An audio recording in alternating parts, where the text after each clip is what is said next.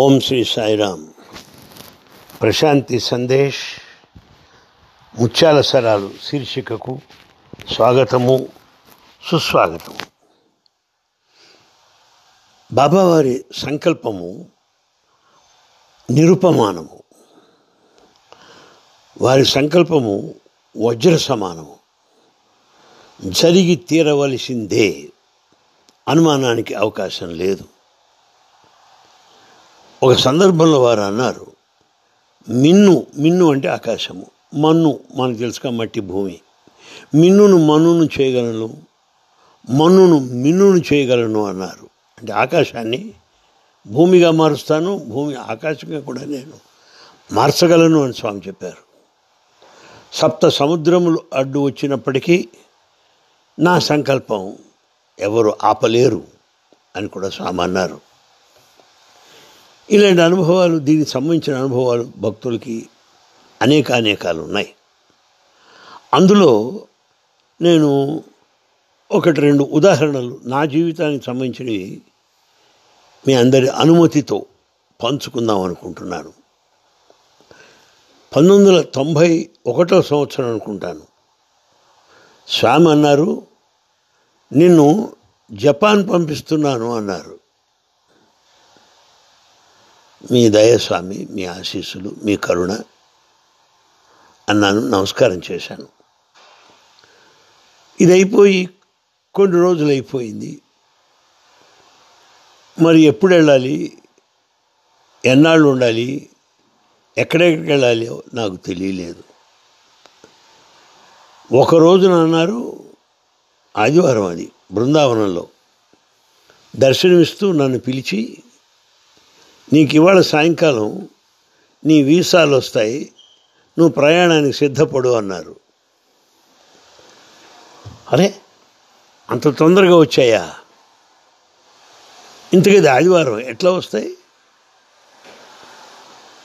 మన స్వామిని ఏమడుగుతాం మనం? ఊరుకున్నాను. భజన అయిపోయింది, ఇంటికి వచ్చాను. అప్పుడు కొరియర్లో నాకు వీసాలు వచ్చాయి. వీసా అంటే వేరే దేశానికి సందర్శించడానికి, వెళ్ళడానికి ప్రభుత్వం ఇచ్చేటువంటి అనుమతి, దానికి వీసా అని పేరు. సరే, వీసాలు వచ్చాయి. సరే, మంచిది అనుకున్నాను. తర్వాత తెలిసింది, నేను 3 దేశాలకు వెళ్ళాలని తెలిసింది. జపాన్ అని, హాంకాంగ్ అని, థాయిలాండ్ అని, ఈ 3 దేశాలకు వెళ్ళాలని తెలిసింది. అంటే ఈ 3 దేశాలకు సందర్శించడానికి అనుమతి పత్రాలు, వీసా ఆ పాస్పోర్ట్లో ముద్రిస్తారు. సరే, స్వామి చెప్పారు, ముద్రపడింది, వెళతాంలే అని నేను అనుకున్నాను. ఇంకా వెళ్ళవలసినటువంటి రోజు వచ్చేసింది. స్వామి రమ్మని కౌరు పంపించారు. త్రయీ బృందావన్ స్వామి ఉండేటువంటి భవనంలోకి వెళ్ళాను. పొద్దున్నే అప్పుడు అల్పాహారం, బ్రేక్ఫాస్ట్ తీసుకుంటున్నారు స్వామి. నన్ను కూడా వచ్చి తినమన్నారు. ఆశ్చర్యం వేస్తుంది నాకు. ఒక తల్లి ఒక తండ్రి అన్నట్టుగా, నీకు అక్కడ జపాన్లో ఈ ఉప్మాలు దొరకవు, తిను, దోశలు అక్కడ దొరకవు, తిను, తెలుసా, ఇదో పచ్చడి వేసుకో, ఇంకోటి వేసుకో, ఇంకోటి తిను అంటూ మాట్లాడుతున్నారు. ఎట్లా ఓ పక్కన తిన్నా, వారి ప్రేమకి నేను ఆశ్చర్యపడినా, ఆనందాశ్రువులు రాల్సిన ఏమిటో నాకు తెలియదు. ఎంతో ఆనందపడ్డాను, మహదానందపడ్డాను.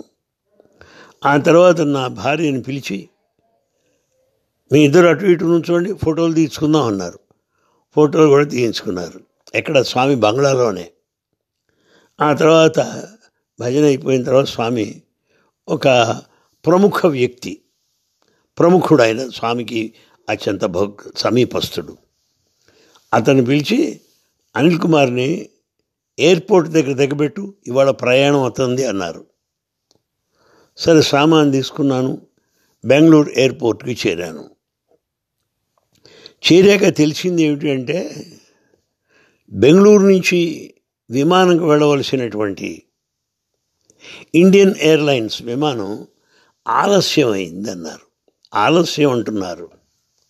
అది ఎంత ఆలస్యం? గంటన్నర. ఓరి నాయనో, బెంగళూరు నుంచి నేను బొంబాయి వెళ్ళాలి. బొంబాయిలో ఇంకో విమానం ఎక్కాలి, ఎయిర్ ఇండియా వాళ్ళది. బొంబాయి నుంచి జపాన్లో టోక్యోకి వెళ్తుంది అది. మరి ఇక్కడ గంటన్నర ఆలస్యం అయిపోతే నేను బొంబాయి చేరేది ఎప్పుడు? ఆ బొంబాయిలో వేరే విమానాన్ని ఎక్కేది ఎప్పుడు? అది ఏ కారణం వల్ల అది మిస్ అయిపోతే నాగతేం గాను అని చాలా నేను కంగారు పడుతున్నాను. అయినా మనం చేయగలిగింది ఏం లేదు కనుక స్వామి ఆశీస్సులైనవి. సరే, ఏదైతే అది అవుతుందనుకున్నాను. ఆలస్యంగా వచ్చిన విమానంలో ప్రయాణించి బెంగళూరు నుంచి బొంబాయికి చేరాను. అప్పటికి ఆలస్యం అయిపోతోంది. అంటే బొంబాయి నుంచి జపాన్ టోక్యోకి వెళ్ళవలసిన విమానం సిద్ధంగా ఉంది, వెళ్ళిపోవడానికి రెడీగా ఉంది. ఊరనాయను ఎట్లా అనుకుంటున్నాను. ఆ సమయంలో మైక్లో చెప్పారు, లాస్ట్ కాల్ అంటే ఇది ఆఖరి పిలుపు. అంటే ఇప్పుడు వస్తే వచ్చినట్టు, లేకపోతే మీరు రాలేరు అని అర్థం. అప్పుడు ఆ సంచి భుజాలు వేసుకొని పరిగెత్తుకుంటూ వెళ్ళాను. వెళ్ళి విమానంలో కూర్చున్నాను. కూర్చున్నదే తడవగా తలుపులేశారు. విమాన ప్రయాణం ప్రారంభమైంది. అరే, ఒక క్షణం ఆలస్యం అయితే నేను ఆ విమానాన్ని మిస్ అయ్యేవాడిని. అదే సమయం బొంబాయిలో ఇది జరిగినప్పుడు, అదే సమయంలో బెంగళూరులో ఉన్న స్వామి పిల్లలతో మాట్లాడుతున్నారు. ఒరే, మీ ప్రిన్సిపాల్ కంగారు పడుతున్నాడు రా, బెంగళూరులో విమానం ఆలస్యమైంది, బొంబాయిలో నేను విమానం ఎక్కగలనా లేదా అని కంగారు పడుతున్నాడు పాపం. కానీ బొంబాయిలో వాడు ఎక్కవలసినటువంటి ఆ ఇంటర్నేషనల్ ఫ్లైట్ ఉందే, బొంబాయి నుంచి టోక్యోకి వెళ్ళవలసింది, ఒక 5 నిమిషాలు ఆపాను, ఇదిగో ఇప్పుడు ఎక్కాడు, అది వెళ్తోంది అన్నారు స్వామి. ఏమంటారు దీన్ని? ఇంతకన్నా మించిన లీల ఏమన్నా ఉన్నదా? నా కొరకు ఒక 5 నిమిషాలు అంతర్జాతీయ విమానాన్ని నిలుపుదల చేశాడు స్వామి. ఇది సాధారణంగా జరిగేటువంటి విషయం కాదు. స్వామివారి లీలలన్నీ కూడా అపురూపమైనటువంటివే. అలాగే మొత్తానికి జపాన్ చేరాను. జపాన్లో నా పర్యటన అంతా బాబాగారి దయ వల్ల దిగ్విజయంగా సాగింది. అంతా వారి కరుణే.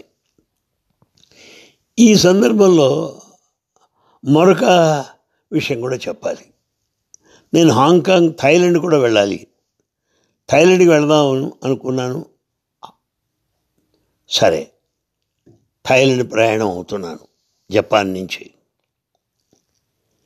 తీరా థాయిలాండ్కి వెళ్ళేటప్పటికి బ్యాంకాక్ వెళ్ళాలి నేను. దిగిన రోజునే పెద్ద సమావేశం కూడా ఉంది అక్కడ. సరే, థాయిలాండ్కి వెళ్ళాలనుకున్నాను. వెళ్ళాను, విమానం ఎక్కాను, థాయిలాండ్ బ్యాంకాక్లో దిగాను. వాళ్ళు నా పాస్పోర్ట్ చూశారు. ఆ పాస్పోర్ట్లో థాయిలాండ్లో పర్యటించడానికి ప్రభుత్వ అనుమతిని తెలియజేసే వీసా ముద్ర లేదు, స్టాంప్ లేదు, వీసా పడలేదు అక్కడ. వీసా లేదే ఎవ్వడు దేశంలో ప్రవేశించడానికి వీల్లేదు, తిరుగు ప్రయాణం చేయవలసిందే. ఇదేంటో స్వామి, నన్ను ఇక్కడికి పంపించావు, ఇక్కడ చూద్దామా అంటే వీసా లేవు అంటున్నారు. ఏం చేయాలి నాకు అర్థం కాలేదు. మరి బ్యాంకాక్ చేరిపోయాను. మరి విమానాశ్రయంలో ఉండాల్సిందే, బయటపోవడానికి వీల్లేదు. ఎలాగా నేను దిగులు పడుతూ ఉంచున్నాను లైన్లో. ఆ సమయంలో థాయిలాండ్కి చెందినటువంటి ఒక ఆయన వచ్చాడు, పెద్ద ఆయన. ఏమండి, మీరు అనిల్ కుమార్ కదా అన్నాడు. అవునండి అన్నాను. మిమ్మల్ని ప్రశాంత్ నిలయంలో చూశాను చాలాసార్లు. బాబా గారు ఉపన్యాసాలు మీరు అనువదిస్తూ ఉంటారు, అందరికీ మీరు తెలుసు అని ఆయన మాట్లాడుతుండగానే ఆయన ఎవరో నేను గుర్తుపట్టాను.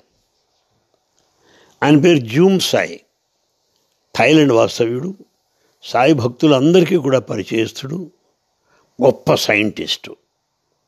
తర్వాత మన మానవాభ్యుదయ శిక్షణలో, ఎడ్యుకేషన్ హ్యూమన్ వాల్యూస్లో చాలా పుస్తకాలు రాశాడు ఆయన. కొన్ని పాఠశాలలు కూడా నడుపుతున్నాడు. అంతర్జాతీయంగా ఈ మానవతా విలువల గురించి ప్రసంగించడం, బోధించడం, శిక్షణ అందించడంలో ఆయన బాగా అనుభవజ్ఞుడు. నేను గుర్తుపట్టాను. ఆయన అన్నాడు, ఏమిటి కొద్దిగా ఆందోళనగా ఉన్నారు, ఏమిటి మీ సమస్య అన్నాడు. ఏం చెప్పమంటారండి, నాకు వీసా లేదు, ఇవాళ బ్యాంకాక్ వెళ్ళాలి, మరి అక్కడ ప్రసంగం సాయంత్రం ఉంది, వీసా లేదే బయటికి రాలేను, ఏం చేయమంటారన్న. ఆయన నవ్వి, ఏమండి నేను థాయిలాండ్ ప్రభుత్వం పార్లమెంట్ సభ్యుడిని, నేను చిరకాలంగా ఈ దేశానికి చెందినవాడిని, మీరు నాకు తెలుసు, ఏం కాదు మీరు నా వెంట రండి అన్నాడు. ఆయన వెనకాల నడుచుకుంటూ వెళ్ళాను. ఓ గదిలోకి తీసుకెళ్ళారు. అక్కడ టకటక ఫోటోలు తీశారు. అక్కడక్కడ నాకు వీసా ఇచ్చారు, అక్కడికక్కడ. అప్పుడు ఆ వీసాతో నేను బ్యాంకాక్ సిటీలోకి వెళ్ళి ఆ సాయంకాలం సమావేశంలో పాల్గొనగలిగాను. ఇంతకీ చెప్పొచ్చింది ఏమిటంటే, జపాన్లో టోక్యో చేరడానికి 5 నిమిషాల విమానం ఆపేవా దేవా, ఇప్పుడు ఈ థాయిలాండ్ చేరడానికి వీసా లేదురా అంటే అక్కడికక్కడ విమానాశ్రయానికి అనుకోకుండా ఈ జూమ్ సాయిని పంపించి అక్కడ వీసా ఇప్పించావా స్వామి అని మనసులో తలుచుకున్నాను. అప్పుడు జూమ్ సాయి గారిని అడిగాను, అయ్యా మీరు ఎందుకు వచ్చారు ఎయిర్పోర్టు, మీరు నాకు ఈ వీసా ఏర్పాటు చేశారు, చాలా సంతోషం, మీరు ఇక్కడ ఎందుకు వచ్చారని అడిగాను. నేను ఇంకెవరి కోసం వచ్చానండి, వచ్చి ఇటువైపు వెళ్తుంటే మిమ్మల్ని లైన్లో నింటుంటే చూశాను అన్నాడు. ఏదో పని మీద వచ్చిన వాడు నన్ను చూడటం ఏమిటి, నన్ను చూసి అక్కడక్కడ వీసా ఇప్పించడం ఏమిటి, స్వామి కరుణగాక మరేమవుతుంది అనుకున్నాను. స్వామి నమస్కారం పెట్టుకున్నాను. ఇది జరిగింది కొన్ని సంవత్సరాలు అయిపోయింది. అపురూపమైనటువంటి అనుభవాలు ఇవి. కొన్ని సంవత్సరాల తర్వాత రెండవసారి థాయిలాండ్ వారు నన్ను ఆహ్వానించారు బ్యాంకాక్ రమ్మని. సరే ఓసారి వెళ్ళాను కదా, అందులో స్వామి సందేశ ప్రచారం అంటే నాకు అది పెద్ద పిచ్చి, ఇంకా గట్టిగా చెప్పాలంటే ప్రాణం, అంతే, ప్రాణం కంటే ఎక్కువ స్వామి సందేశ ప్రచారం. సరే రమ్మన్నారు, రెడీ అయ్యాను, సామాన్ తీసుకొని బెంగళూరు ఎయిర్పోర్ట్కి చేరాను. వాళ్ళు వెంటనే నా పాస్పోర్ట్ పరిశీలించారు. పాస్పోర్ట్ మొదటి పేజీలోనూ ఆఖరి పేజీలోనూ మన పాస్పోర్ట్ నంబర్లు ఉంటాయి. అవి రెండు చూశాడు ఆయన ఆఫీసర్. చూసి అన్నాడు, మీ పేరు హుస్సేనా అని అడిగాడు నన్ను. నేను హుస్సేన్ కాదండి, అనిల్ కుమార్ అన్నాను. మరి ఇక్కడ చిన్న విషయం ఉందండి, మొదటి పేజీలో మీ నంబర్ ఉంది, మీరు అనిల్ కుమారే, కానీ ఆఖరి పేజీలో ఇంకో నంబర్ ఉంది, అది హుస్సేన్ నంబరు. లెక్క ప్రకారం మొదటి పేజీలో ఉన్న నంబరే ఆఖరి పేజీలో కూడా ఉండాలి. ఇక్కడ మరొక వ్యక్తి పేరున్నది, మరి మీరు వెళ్ళడానికి వీల్లేదండి, మరి నేనేం చేయమంటారా అన్నాడు. అయ్యో సామాను వెళ్ళిపోయిందండి అన్న. ఏముందండి, ఆ సామాను బయట పంపించేస్తాను, మీరు వెళ్ళండి, మీరు ప్రయాణం చేయడానికి వీల్లేదన్నాడు. ఇదేంటో స్వామి ఇట్లా అయింది అనుకున్నా. అనుకోని స్వామిని ప్రార్థన చేస్తూ, అయ్యా మరి సాయంత్రం మీటింగ్ ఉందండి. అరే మీరు కుదరదు అంటున్నాను కదండి అన్నాడు. కాదండి, ఒకవేళ మీరు నన్ను పంపారనుకోండి అక్కడికి వెళ్తాను, ఏమవుతుంది మహా అయితే, వీసా లేదు కనుక వాళ్ళు తిరిగి మిమ్మల్ని వెనక్కి పంపించేస్తారండి అన్నాడు.